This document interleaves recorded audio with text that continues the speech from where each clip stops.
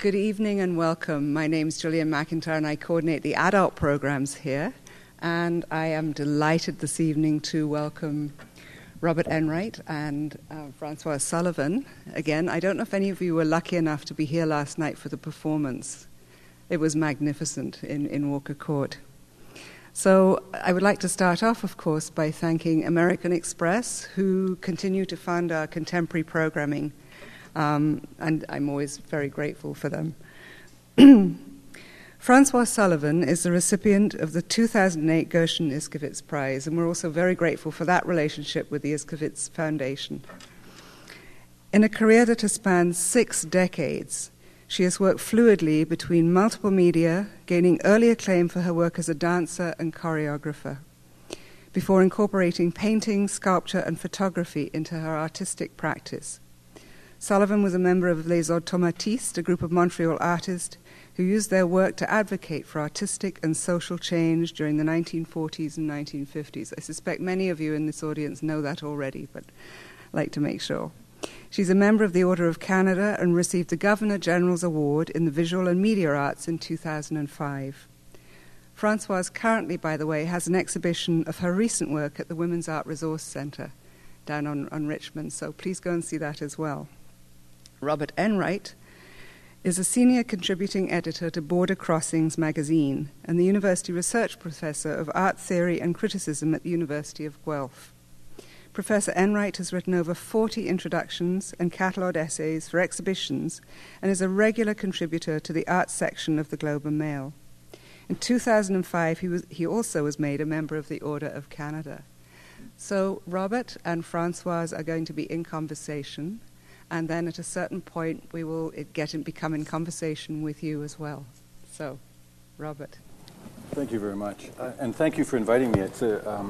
I can't tell you what an honor it is to talk to Francoise again. We did an interview years ago on Border Crossings, and it was my first meeting with her. And she's a charmer, so I'll try and not smile like a goofy child for the whole time and see if I can be serious. You know, and I also saw the performance last night, which was a remarkable thing to see, because before you'd only sent tapes of the dance. So to see it literally embodied was really something. But last night you mentioned the year 1948, and you said a lot of things happened in 1948, and I want to start talking about inspiration by talking about time and get you to talk a little bit about 1948 and why it was a significant year. It was a very rich year when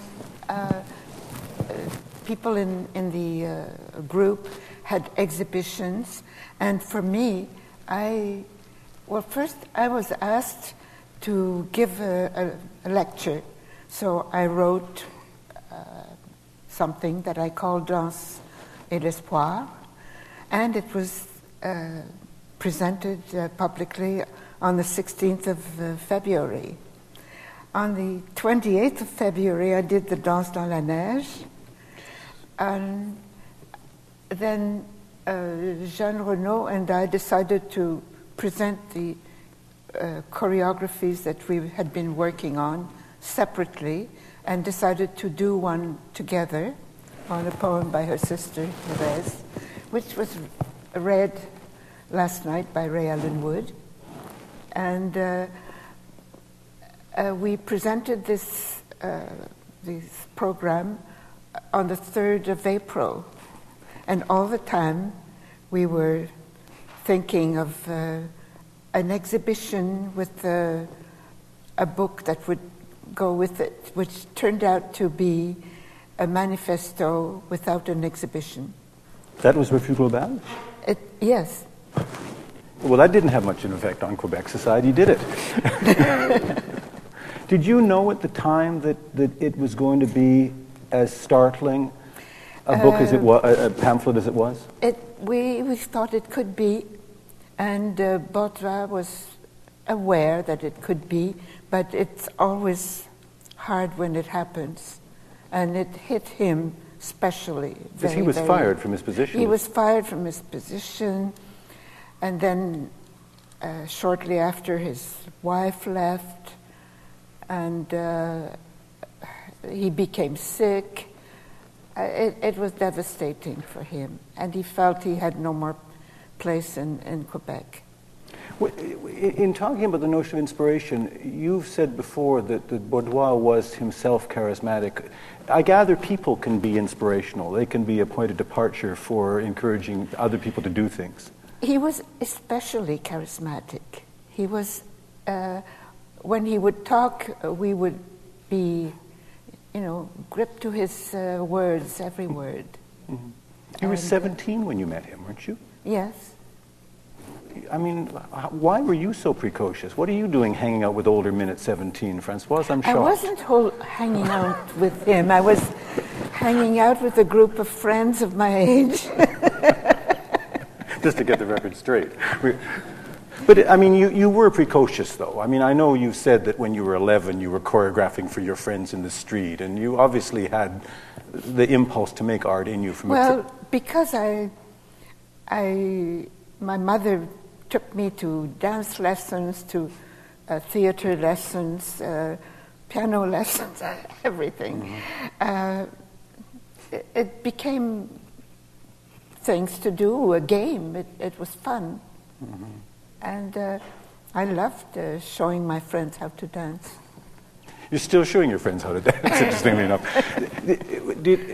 You've said that dance was important to you. Was there a hierarchy in your imagination about which of the art forms were more significant? Well, it was very difficult.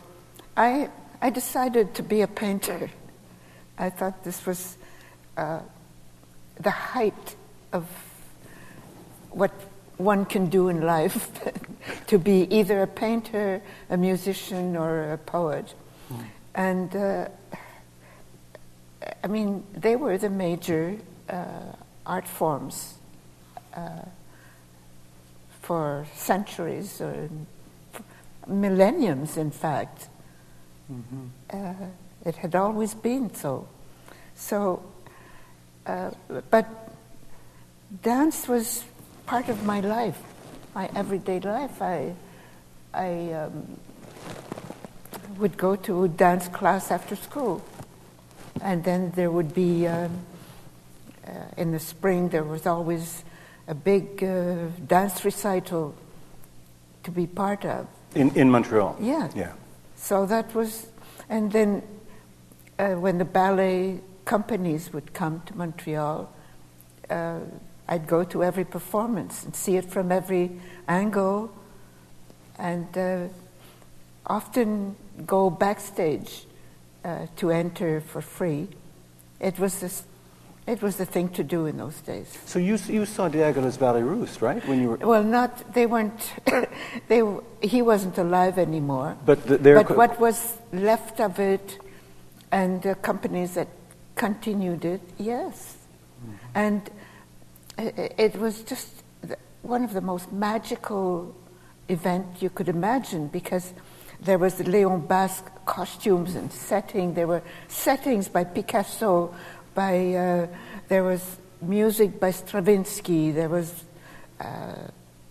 choreography by various people, various choreographers, and sometimes they'd bring old choreographies from the 18th centuries. It was a whole history, and the Russians, of course, were fabulous at dance. So when you say you were so interested in dance, you, though, have always described yourself as a painter, and when you were choreographing, when you went to New York at a fairly young age as well, were you trying to duplicate in movement what the automatistes were doing in gestural vocabulary painting? I was thinking of first I went to New York to free myself from ballet habits. Those bad habits of being on point. I know, you got to get rid of those. Well, not only you come and you're sort of, have a manner, a way of moving that is very, very definite. And I had to work at that. And I had to take some classes, because at first I didn't know how to do that. It came the other way. It came so naturally. Mm-hmm. So I wanted to free myself, and I wanted to be a choreographer and to find my own language, not to be to repeat what someone else does by my own language, and the way to do it was thinking in the automatist way. So you tie into the kind of the way in which the body releases its energy then, in a sense. That's what I was doing. And I was hoping to do works that would be like the almost the same as the way a painter approaches painting. Because when in Dance and Hope, you're very strong. You talk about the old language of dance as being a kind of death. I mean... Yes, well, I was exaggerating a little bit. As a young woman would do, writing a manifesto when she's 23. Yeah. Yeah. Was there something about the fact that so many of the members, other than Bourdois, who was older, that you were all so young? I mean, is youth the time that one makes the gesture that is more radical than your... Oh, it is in history, isn't it? Mm-hmm. That's when you want to, change the world. Mm-hmm. And we did.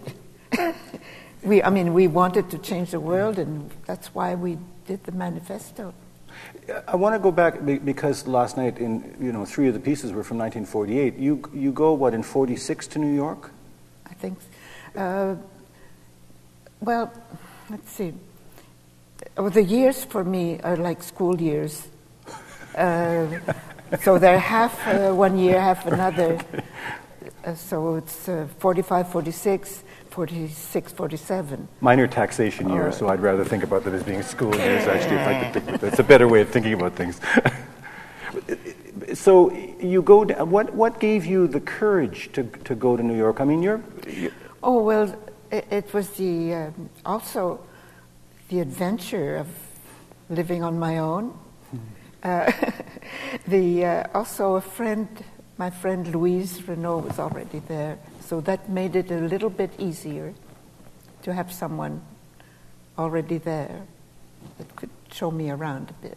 There's a fabulous picture in the back of the catalog of the Ray and of the Automatiste new book in which the two of you look like, are you eating apples? You look like two... Oh, that was Jean Renaud. But then there's the two of you are kind of, what are your two Eves tempting the world or something? It's a pretty good looking... One of the things that struck me about the Automatiste is that every picture you see of them, were they all hired by Central Casting to look good or something? It's the best looking group of painters.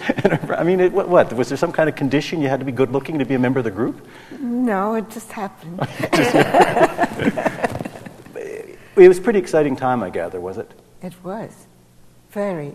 And we were friends. It wasn't a formal thing. It wasn't like a school or something organized. We were friends, and then other people came into the group, and we befriended them, and when we'd find a good book, an important book to read, we'd pass it around, we'd look at each other's works, and we'd be very enthusiastic for one another. Because you knew Claude Gavreau when you were 11 years old. Pierre, that's right, when you were 11, right? Yeah. He was the friend of my best friend's brother. He lived just a few doors away from her. And, we got to know him. And, of course, he was a charmer in those days. And my friend and I both found him very attractive. But that was it, And then we lost sight of it. Well, you were 11. I'm glad to hear that. I mean, I know you're precocious, but we don't want to get too far with that. One of the other things that you said, and this interests me a lot, is that there was a group of other young intellectuals around a priest, and Pierre Trudeau was part of that. Yes, there were the Jesuit schools, and so the Brébeuf was the more well-to-do, and the Sainte-Marie was a bit less, but still they were usually the most intelligent in the groups who would go there. At the Sainte-Marie, there was a priest who was passionately involved with theater and would ask his students to put up Greek plays or Racine, Corneille, Molière, and that was very important for the students.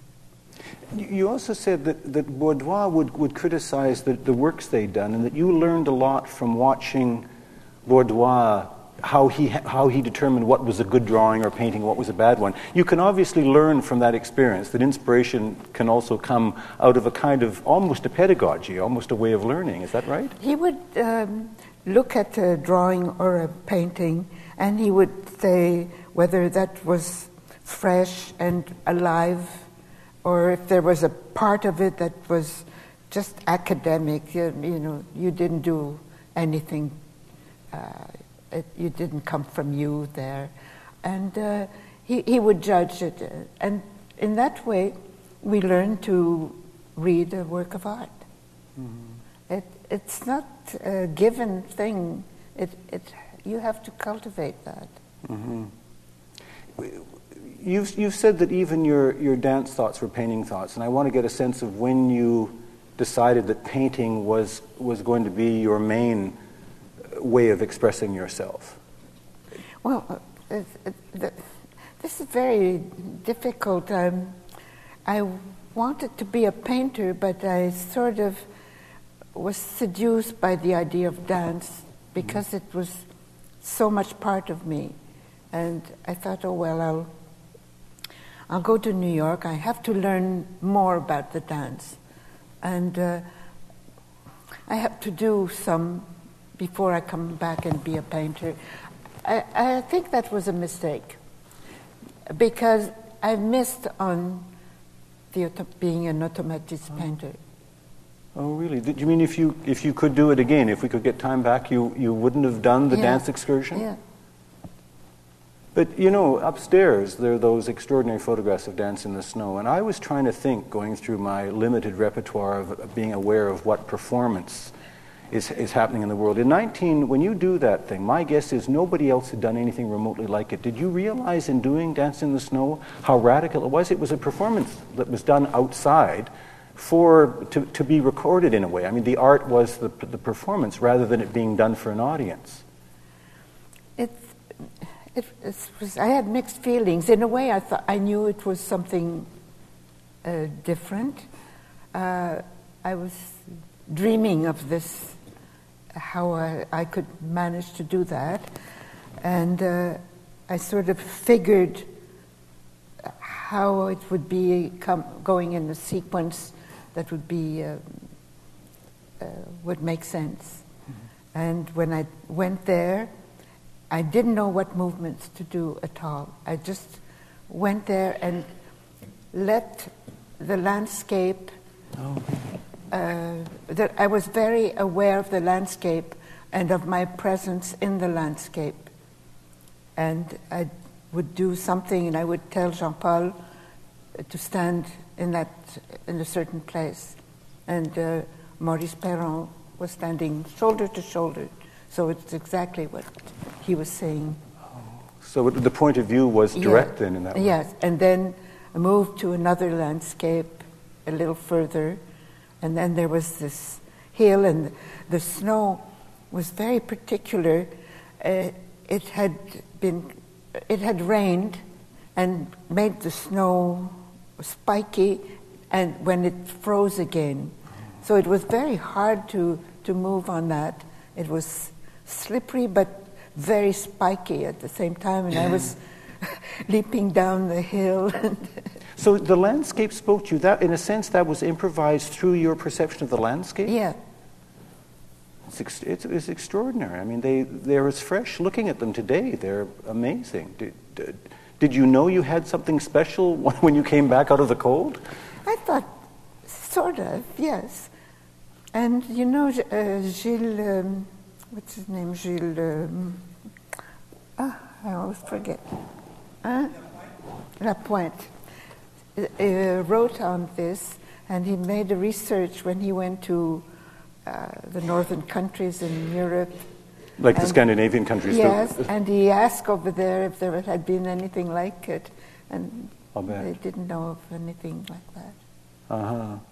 But now, and then it became part of the seasons, that you decided that you would respond to the landscape in its seasonal cycle as well? When I did the Dance in the Snow, I had already made one in the summertime down the St. Lawrence River, and with my mother at the camera. Mm-hmm. Again, telling her, seeing the landscape, and telling her where to stand to take me, and changing again about 3 times in the landscape. And of course, Riopelle shot the Dance in the Snow, and then that film was lost. It's like this. I think somewhere in an attic, somewhere, those things are still there somewhere. No, because Rose-Marie Arbour has finally contacted the person who had the film. I didn't see the film. We had the camera, the 16mm camera, but we didn't have a screen to project it. And I met this friend of mine who had one, and that was, I think, in 56 or 57. And I remember Pat and I going to visit them, and we saw his film that he had made and my films. And he said, well, there's a little bit of, I could do a montage for you. And left it to him. Sometime later, he went with his wife to on a trip. They quarreled and divorced, and then shortly after, he was without any money and couldn't pay his rent, and his proprietor threw all his belongings out on the street, including the film. Well, that's the story that has been that has come to us now. Now, there's a lesson in family values there. If we'd stop having divorces, we'd still have that dance film, so that's really important. We'll have to let the Prime Minister know that we can reform the country on the basis of lost films. No, calm down, Enright. So I'm interested to hear you say, in a way, you wish you hadn't done it, because I do want to get it when you meet Patterson Ewan, you get married, you have 4 sons. I guess it's a kind of a naive question to ask, did that have... 2 sons here. Do they want to stand up? And I can imagine which ones they are as well. They look like their father. but what I'm getting at is that that must have had an effect on what it was you could make. I mean, having children and having a family, did that change things for you fairly radically? Well, it was almost impossible to continue with the dance.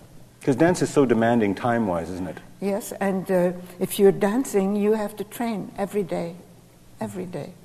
It's no use doing it otherwise. So, yes, I left the dance and I started doing some sculpture. Mm-hmm.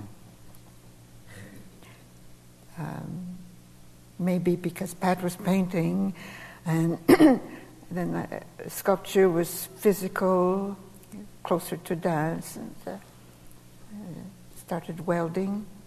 It is interesting how you never, ever, though, stopped making things, that you had a compulsion to make something all the time, didn't you? I mean, you kept moving from one art form to another in some way. It seems so. But being an artist, it's what I felt I was. Mm-hmm.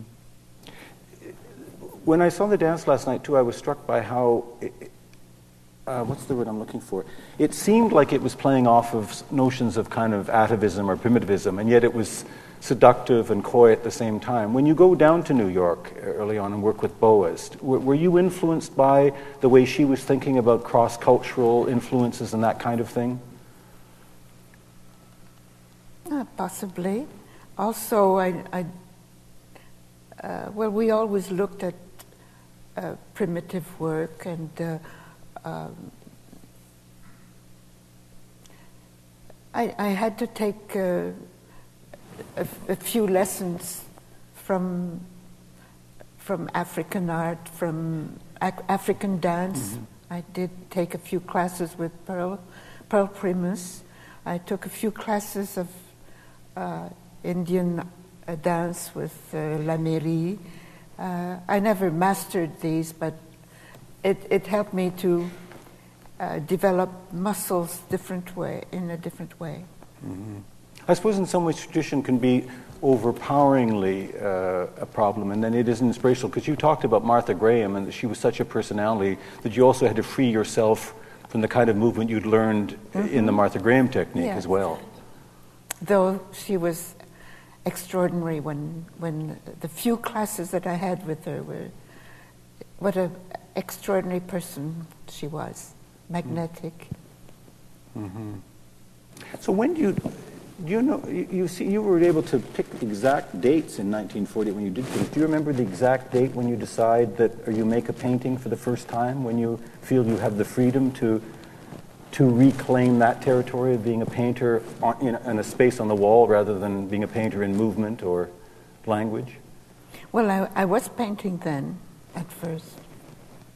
I went through art school. Before, but then you move into dance, as you say. When do you come back to painting? Well, I did.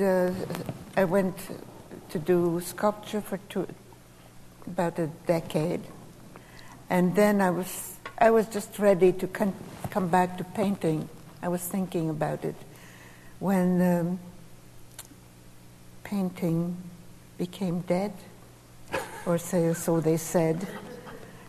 There were some theoreticians who used social history to put down painting, and that was devastating for not just for me, but for many artists. You know that. Mm-hmm. That's well known now. And didn't know what to do. It didn't make sense. I went to Italy to find out what was going on there, and saw the Arte Povera group and what they were doing, and I was almost paralyzed. And then I thought, well, maybe I can do some things like that, or reacted. Something that was being said was, we don't want art anymore. We don't need it. The museums, we don't need museums anymore. So even right at the beginning in 1970, I decided, well, okay, I'm going to take a walk from one museum to the other. We have a main museum, Musée des Beaux-Arts, and then we have the Musée d'Art Contemporain, which was at the Cité du Havre, quite far by the river. I'm going to take a walk there, taking a photo at every corner without any aesthetic decisions, just directly, and come back doing the same thing. See, we don't want museums. What's in between? What is there? It's lovely, too. You walk from the history of art to contemporary art and back to the history of art again. I mean, the trajectory itself is the trajectory of what art history is. Mm-hmm. Did you know that what you were doing in that piece, you either inadvertently or consciously joined the kind of conceptual movement? Yes. It is a conceptual piece. Mm-hmm. It was. And it's funny because I just heard that it's going to be exhibited in the history of conceptual art now. Very soon.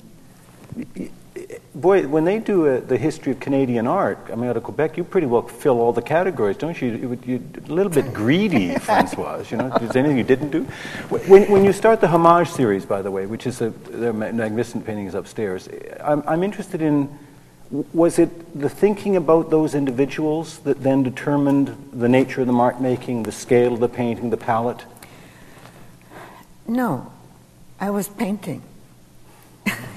I was doing painting and trying to do the best painting I could think of. But all these artists were passing away. Mm-hmm. I kept thinking about them.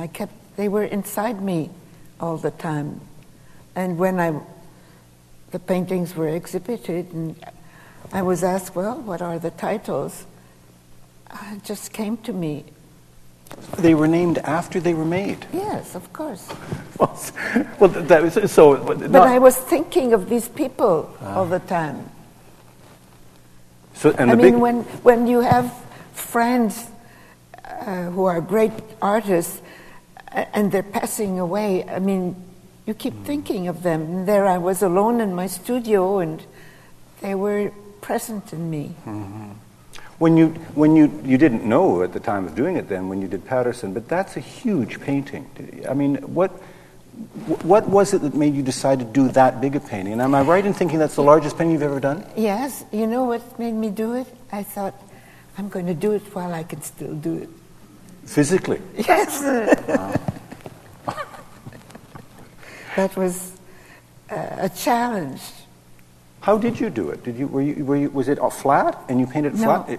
I painted it on the wall, and with a brush, brush just this big, and really every mark is made and then made over and over. Mm-hmm.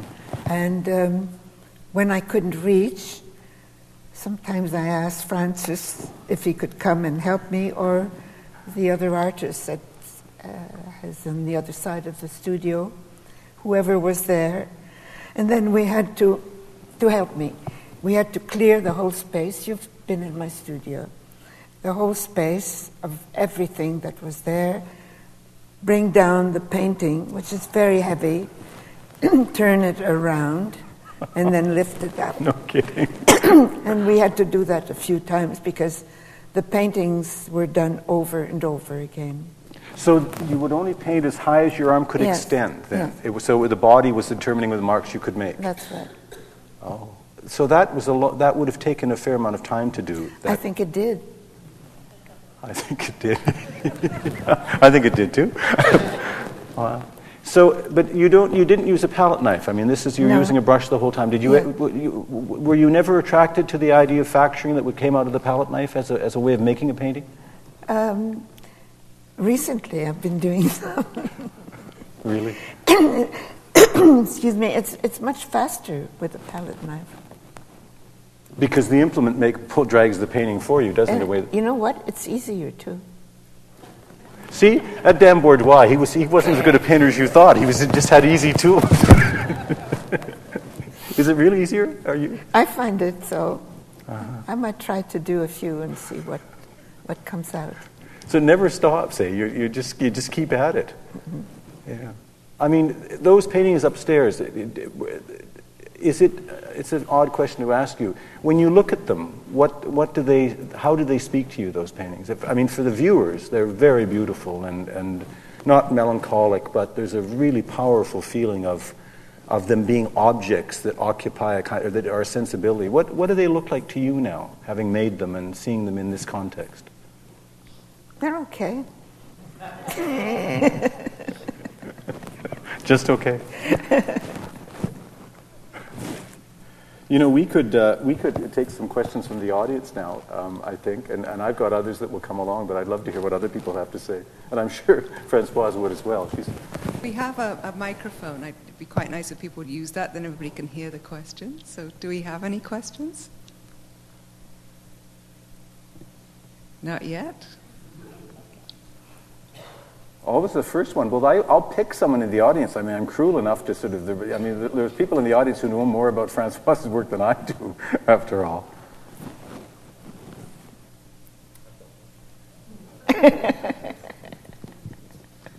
Françoise, I visited an art gallery in Bragg Creek, Alberta.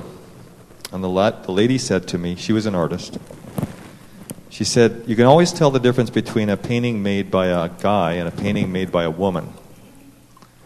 I said, oh, that's interesting. And she said, yeah, paintings by men are always angular with straight lines, and paintings by women tend to use organic, fluid lines or shapes. What do you think? Now, I was thinking Georgia O'Keeffe, for example. I've thought about that quite a bit. Her barns are never straight-lined. or the shapes are never straight, they're always organic and fluid and flowing. And I never could... I've asked other women, I'd like to know what you think. Agnes Martin Yeah. has straight lines, and she repeats. I saw an exhibition at the Pace Gallery some years ago. There were several rooms with these paintings, almost wall-size, pale pastel colors, two colors, maybe yellow and pale yellow and pale blue, or pale beige and pink, and with lines or squares, and they repeat and repeat and repeat. And I keep wondering, what is it that makes these so alive, so entrancing, so beautiful? It's a mystery, the biggest mystery I have. This doesn't answer your question, but the fact is that these magnificent paintings are made with straight lines. But they're also, the other thing about Martin is that her mark is not made without, they're hand-drawn, aren't they? Yes, and there's sometimes a pencil we can see. So they're more intimate in that they're not hard-edged. I mean, if that notion of structure is not made... hard-edged, but it's not vague either. It's very precise. Mm-hmm. Bryce Marden makes this great looping. The great Chinese paintings of Bryce Marden would they be feminine or female then in the context of thinking about how a line can be made? I don't know. I don't know.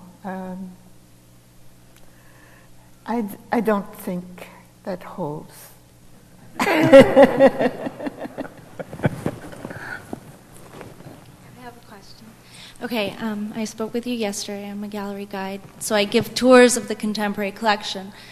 How would you want me to introduce you to a group of people who would not know you or know your work? So Wednesday evenings, for example, we have a lot of new people come to the gallery.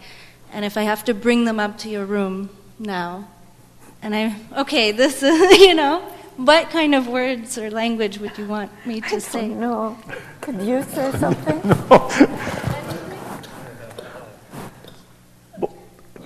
But you would, I mean, the whole notion of spontaneity, it's one thing we didn't sort of touch on in our question, and maybe this addresses what the young woman was asking. The making of a painting, as you point out when talking about how you have to keep turning it, I mean, it's hard work. What's the relationship between spontaneity and what we consider inspiration, which we tend to think of as a kind of immediate thing? And then the work of making something as well. I mean, is it at one point it just become work, and that the whole notion of the inspiration sort of stops and it becomes a process? I don't know how to answer. Yeah. It's a bit of everything.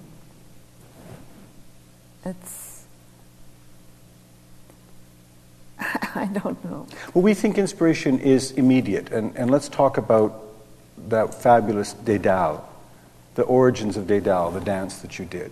Like you said that you were standing in your studio for a long time and nothing was coming. What was the point, the moment where you suddenly realized you could do something, and that ultimately manifested itself in what I think is one of your strongest pieces of choreography? Well, I know. I remember being there, standing with my feet straight under me, and waiting for something to happen, and nothing was happening. Nothing. For a long, long time. And then I thought, just feeling something, and then, oh, let this grow. Let it grow. And it's this feeling of the pendulum, how like it falls and it comes up the next side. And let wherever the body is taken from this. Did that so that literally, I mean, there's a way in which then the body begins to throw itself almost through space because the pendulum gets so weighty. And so, but then, so when you decide on the intervals, like last night, you'd see the movement that Jeanette, she would dance and then would move backwards in a kind of stutter, and then it would start again. I mean, did the shape of the dance come to you in the same way that by doing it? By doing it, and then there was a moment when it stopped, and then she has to start again. Mm-hmm. And then it sort of developed into the circle and the turns. And in your dances, you used a lot of music. I mean, you used everything from Duke Ellington to more classical music, and then you decide in Dédale that the sound will just be the breathing of the dancer. Yes, well, I didn't have any accompaniment. When I did Black and Tan, I decided to do something with jazz. Mm-hmm. And that music was seducing me very much. So I thought I'll do something with that. And then I did the other one, La Femme Archaïque, was inspired by the Mousseau drawing on that board, mm-hmm. and asked him to do drawings on the costume. And for Dédale, he decided to make that on me. To paint the costume? He came and he wove those things, and he did it on me. I love that costume. It's great. It still looks pretty good, doesn't it? I think so. Actually, the costume is in the National Gallery, and Jeanette and I decided that we needed it. We had no access to it, so we copied it. Now the National Gallery needs that one too, by the way. You have to let them know that there's another version of it.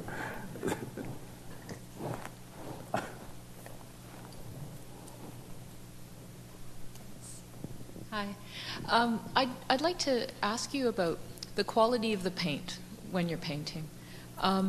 You referred a minute ago to your interest now in bringing the palette knife possibly into the mix, but when I look at the paintings, and I haven't seen the most recent show, but the ones upstairs and others that I've seen, there's always a quality of translucency. The white of the ground is present, even in the darkest paintings. And I wondered if you could talk a bit about light and translucency and how it informs the work, or how you think about it.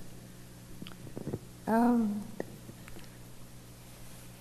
gee, those are hard questions. I just paint until the paint does what I feel it should do. I paint over and over and over,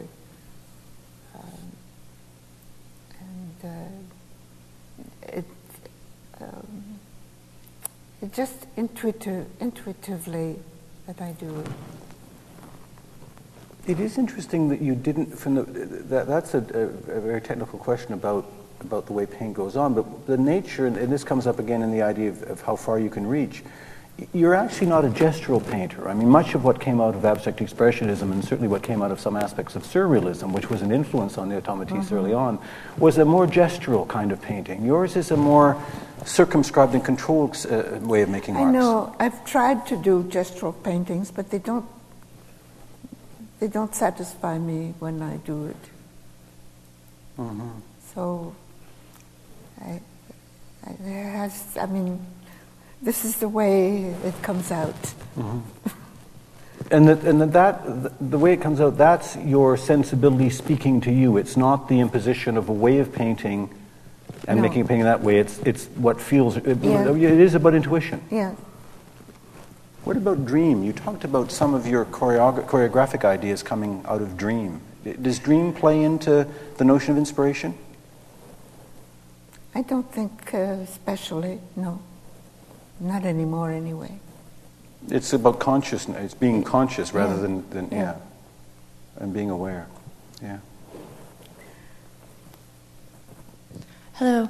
I wanted to ask you a couple questions about a couple photographs of yours that I saw that, unfortunately, for some reason, I wasn't given an explanation. There was one of you from a really long time ago in Greece, and you are moving. There's a few photographs of you moving around some ruins. I wonder if you could explain that. And then there was another one of looked like a window made on a beach out of stones, and they seem to be piling up, blocking your face or blocking your figure as they were done. And I was really upset because no one ever explained them to me, and you're probably the best person to ask about those works. But what is the question? Like the works, I think some of the works we were doing in Italy, like what explain what they are and what they stood for in a sense. Well, that was the conceptual period, and I was quite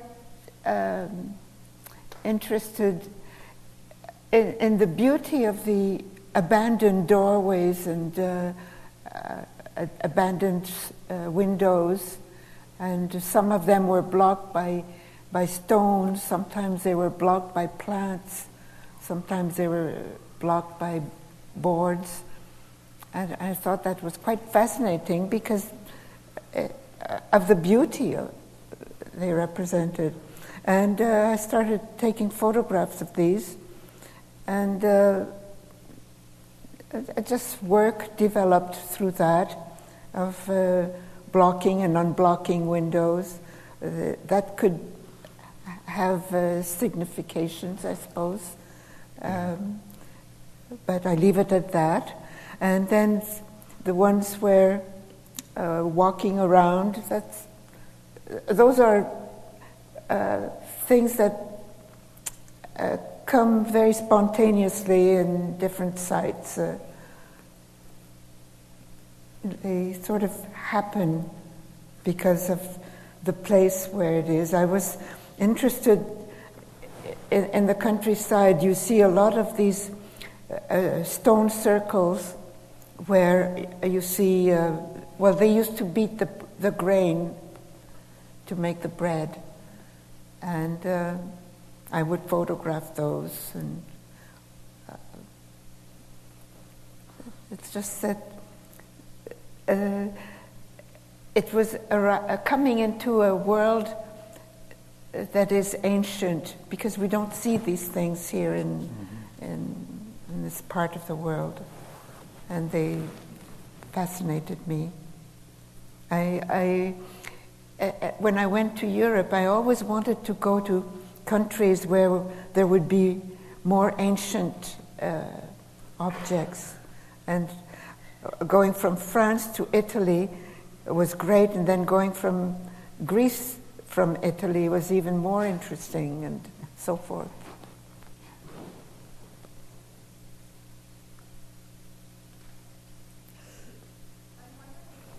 Talk a little bit about your relationship as a choreographer with your dancers and how you try and get them to express your vision, and maybe even the dynamic of the relationship that you have with them. The relationship is very warm, very friendly. We love each other. And in the case of Ginette, it started with when Miriam Adams asked me, she asked Jeanne also, to come to Toronto and to try and recapture some of our old choreographies. And we were here for 2 weeks, and we were supposed to bring a dancer, and Ginette happened to be the one that could come. And so she learned some of these dances and had occasion to perform them. And one day she decided to do a whole evening of my dances. She asked for a grant and got the grant, and so I had to work with her, which was very interesting. And she's been presenting these dances very often. And when I ever this happened, I would do a new choreography, because why not when the dancer is there? And we've been working very hard this year together. In fact, we worked before she performed at the Varley Gallery, and that turned out to be very beautiful, because she was doing in front of the paintings in the gallery with the Musso costumes in front of the real Pell. It just fitted. Wow. It just stuck perfectly. And then she did the Femme archaïque in front of the Jean McEwen, which was white, and then the Dédale in front of the Botvan. That was superb. But this time, for this performance yesterday, we've been working since New Year's, about 3 or 4 mornings a week from 10 to 2:30. Oh, wow. And we've been working very, very much. And she was saying to me, I am your canvas. And I thought that was amazing. In one piece, she actually is wearing your canvas, isn't she? She is, yes. That's an interesting piece, because, and the question that the woman asked is interesting. It would strike me that it would be difficult not only to recite basically the kind of prose poem you've written, but to keep moving like that. But you said you can turn like that, so you don't ask your dancers to do things you can't do. Is that the rule? Well, I can't do all that they do now, but I was able to turn like that. Yes, maybe I could again, but. Do you want to try? Or No. We could end the evening with a dervish of a twirl. Françoise, I'm always so struck by how you seem to get so much aesthetic force out of what seems to be so little. It's a restrained vocabulary, a limited vocabulary that you seem to prefer. A single mark that repeats so often in a picture, maybe a limited palette, monochrome even. And I'm wondering, what draws you to this limited vocabulary that you seem to prefer, and what advantages do you see in working with it? If you see the work tomorrow at the Wark Gallery, they're not monochrome. So I've tried something else.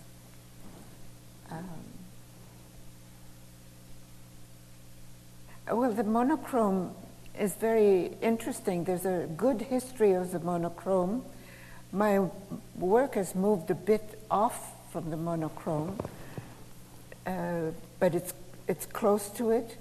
And to think that it has been done now for a number of years, but I can still do something with one color or almost, and make it a painting that is alive. It's a challenge, and the challenge is good. The monochrome starts as a way of making a painting that has strong connections with spirituality and people like Kandinsky and all that. Is the monochrome for you, though, closer to something that is about the material of paint, that it doesn't aspire towards a philosophy or a larger way of thinking about what a painting is?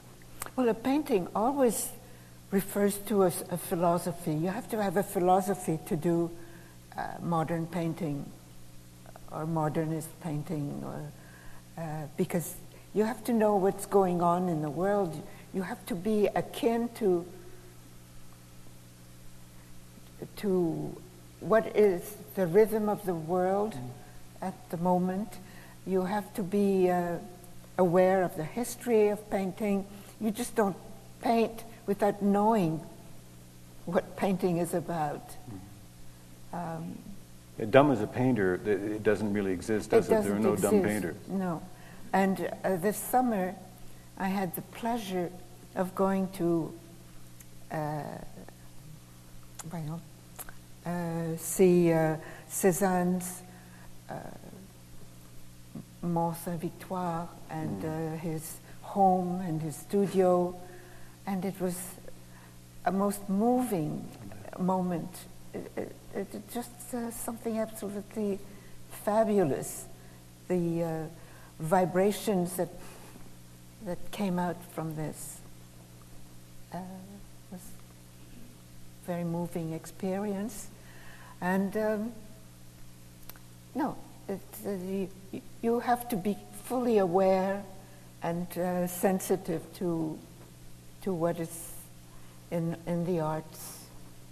And all the arts can inspire. You can be inspired by music or by poetry or by life, something that's happening.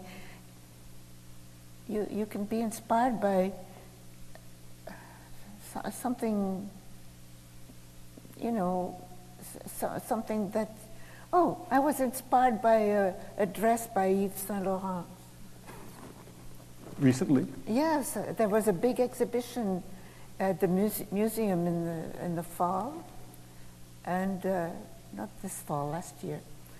And there was this evening dress in fine silk that came straight down. It was orange or vermilion, and there was a coat that came right on it. And I said, that's a painting. I'm going to do a painting of this. And I did. Is it called Eve? No, I don't know what to call when it. You see, you gotta figure out what to the things in the world can be inspiring. Can you also be inspiring? You've taught for a lot of years. I don't know if you've retired from teaching at Concordia, but how does teaching affect the way that you approach the whole notion of what can be inspiring? Well, it teaches me what I don't want to do. Like students will do a lot of dripping because they can get. It has become academic to do dripping because they know they can do dripping and they'll get a painting. And now I can't stand dripping. And then I was teaching until December, and some of my students would put a lot of paint and then put water on it, lots of water, and then they'd have to let it dry for 2 days, and they'd get a painting. That's, it becomes academic. The Riopelle just turned around upstairs in the galleries, by the way. The ghost of Riopelle is going to haunt you tonight, Well, I'll tell you something. In those days, it was a discovery. Yes. Mm-hmm. But now it's not anymore. So that's what academic art is. When you've shifted to a different, obviously what you're implying is not a monochromatic palette, was that a conscious move to expand the palette? Or just something that again feels right? Or is it actually more motivated by cognition than feeling? Well, I think it's both. Mm-hmm. It's both. You have to be aware of what you're doing and and that when you do it, that you're searching for something. I keep trying to want to trap you inside a Cartesian trap about the difference between thought and feeling, and you keep saying that's not because you don't buy into that notion. The living human being is thinking and feeling all the time simultaneously. All the time, yes. Yeah, that's probably right. And something that certainly is inspiring are the works of other painters. Not to copy, but to be inspired by the mystery that comes from their paintings, the human feelings that are captured there. Those can be great moments that have created those works, and you have to find ways, and you don't know how, and you have to try things. What was the connection between Breton, by the way, and the Surrealists and Bordeaux? I've never got that straight. Was there correspondence between Breton and Baudoin? There was, I'm not sure about Baudoin, but Fernand Leduc corresponded with Breton. And then Breton invited the group to be part of the Surrealist group. And we discussed that, and then Fernand Leduc wrote back to him that we were not going to be part of his group, that we were our own group. That's great. I'm sure that really pissed Breton off. Oh, yes, it did.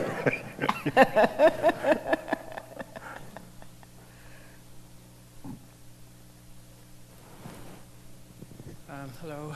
I'm thinking of a moment when you were very inspired back, I believe it was in 1945, and when perhaps out of enthusiasm or frustration, you made the decision to mount an exhibition of the Automatiste work that was available in New York when they were not receiving any attention. And I'm just wondering, Françoise, if you might be able to talk about that little experience in your life, which I think was pivotal, and what kind of attention you may have received.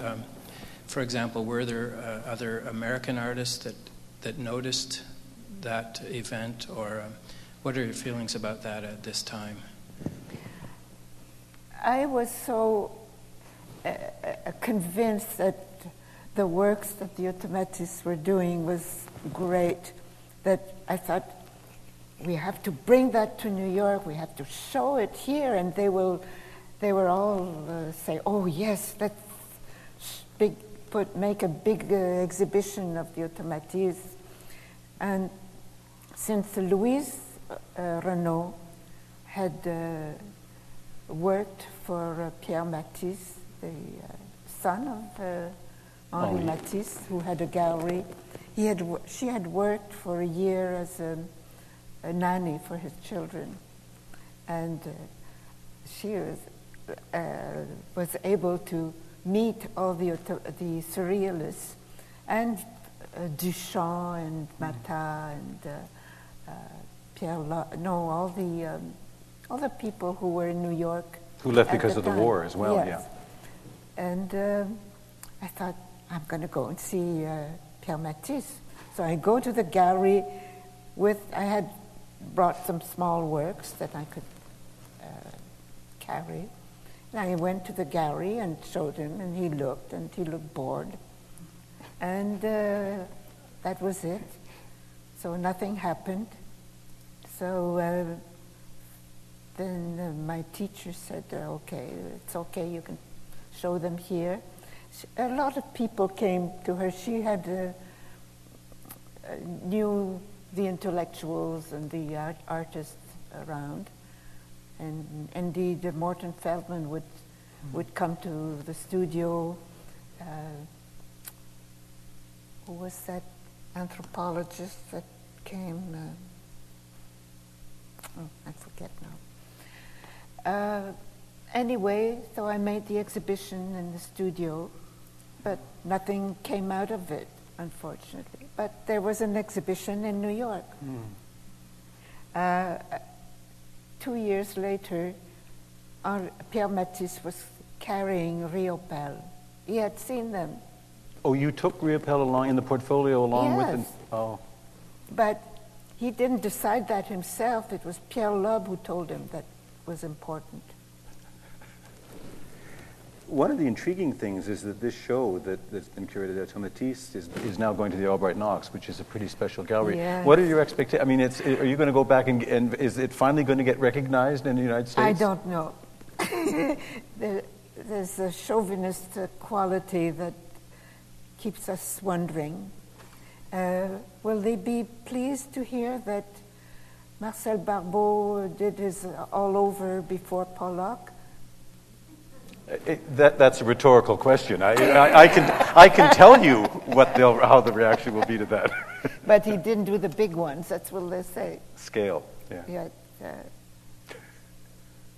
Is it actually on record that Marcel had done a drip painting before Pollock's first? Not drip, but drawing all over. Action painting, yeah. Yeah, all over. Well, that'll be interesting. Well, Ray, you work on that. Okay. There's at one exhibition in Paris, there was one of the famous art critic, Michel Ragon, who said that the automatistes anticipated, even for a short time maybe, but the American and the French art of that time. Oh. So art history is always the history told by the victors to those who aren't, so it'll be interesting to see what's going to happen on this one. Things were difficult here in Canada. We never got support at that time. While in New York, they had at least 5 major critics talking about them.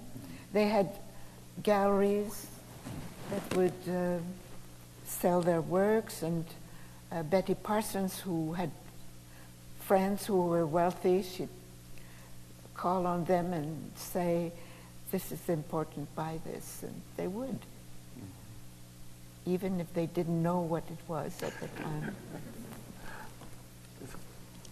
Hi, I work in dance preservation, and I guess as a young student, it's been absolutely thrilling to have the opportunity to learn works of past choreographers. And I guess talking to dancers and choreographers, people in the dance community seem to be hesitant about, placing a lot of resources in preserving dance. And I guess I just wondered what your thoughts are on dance preservation, and if we were to go ahead and try and preserve some of your works, what aspects of the works would you try to preserve? I didn't know. Now, one of the things that's happening now in dance conservation is the preservation of dance. And what would you like to see if this young woman were involved in preserving some of your dances? What would be involved in that notation? Or there are some of your dance notations are in fact in the show, right? Yes. How else would one record and retain dance from a conservation point of view so that it can be restaged, basically? Dance is very hard to notate. I have done some, but even when you read it, it's still difficult. The video is really the magical way. We recapture something from the video. And we didn't have that in former times. Because when you talk about seeing the remounts of the Diaghilev, where those are based on still photographs, I think there's very little. There's about 18 or 20 seconds of Nijinsky dancing, I think, and that's basically all there is. Yes, but the dances have been done by other ballet companies, and I'm pretty sure that Les Sylphides or Le Spectre of the Rose are still pretty close to what it was.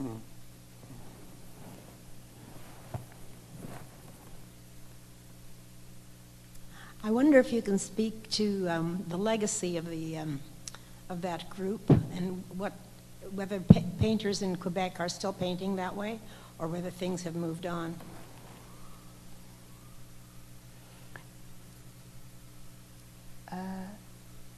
I think that painting has moved on, but the legacy it leaves is the passion with which it was done, and of course you can't stop and just do what was done then. It just moves on, but the knowledge that this happened, that the Automatis group and all the activities around it are very important.